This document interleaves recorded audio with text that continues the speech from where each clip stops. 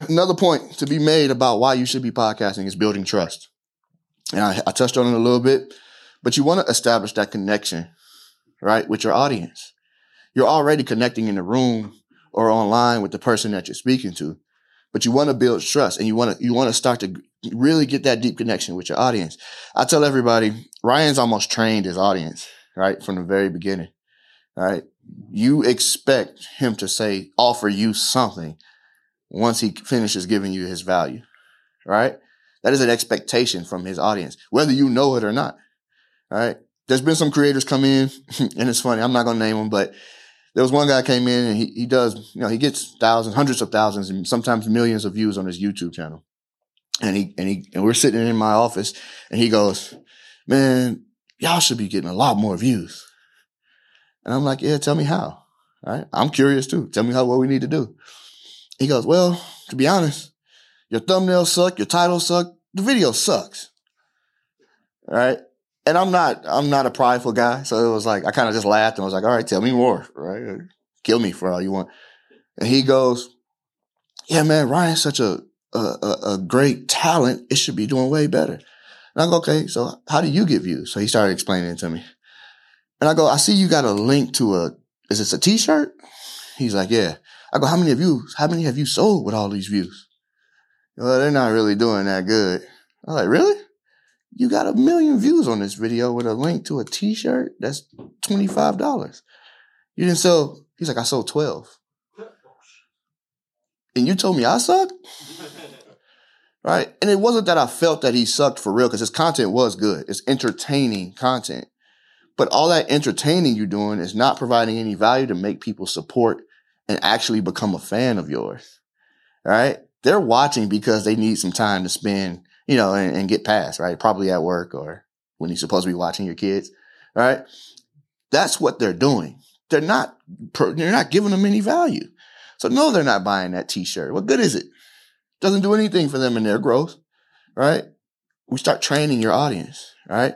Knowing that, right? Giving value, giving testimonials, giving authentic information about yourself, getting vulnerable. And that's how that trust begins to build. You get to showcase your knowledge too, right? Which is great because again, what you have up here is already enough. What you've experienced in your life is already enough.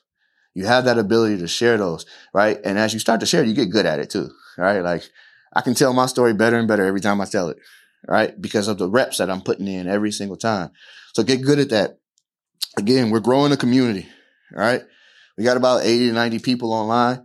That's a community in its own, right? Those individuals decided to wake up today and tap in with us, right? And they're going to continue to do that. You here in the room, you're a community. You're a part of us now, right? You're in this room, right? Figure out how you can support and be a bigger part of a community, whether it's ours or someone else. Just get involved, right? And what that does essentially is your stories begin to extend.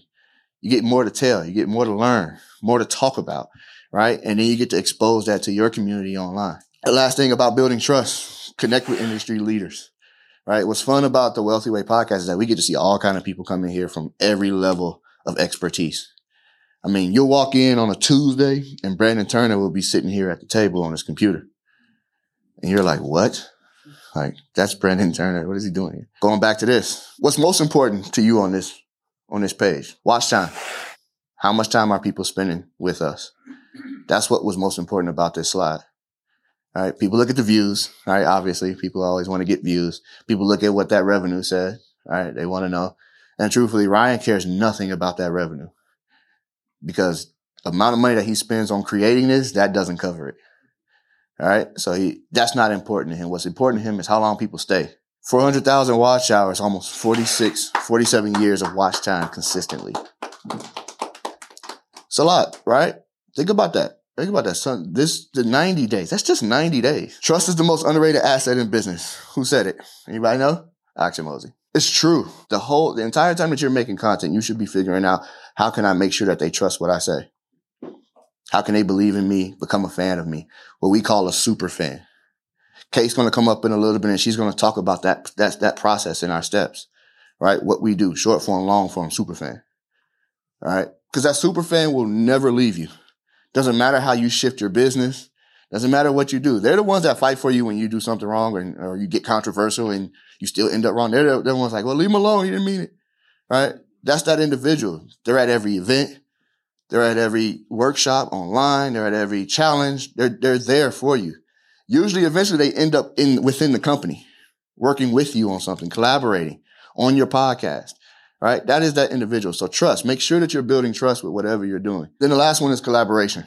Understanding that collaboration is one of the biggest keys to what we are trying to do here in terms of how we grow and scale a company. You are collaborating with us in this very moment. We are collaborating with you. Good about a podcast is that the reach extends the more we collaborate. All right. I get to get in front of somebody else's audience and that reach begins to extend, vice versa. Is it favorable in your hand? Is it favorable in theirs? Like, how can you make it good? One thing people always say, man, I don't know how I'm going to get people on. What do you mean? You know enough people. They don't have to have millions of followers right away, right? If they have value to offer your audience, you should get them on. Doesn't matter what their follower says.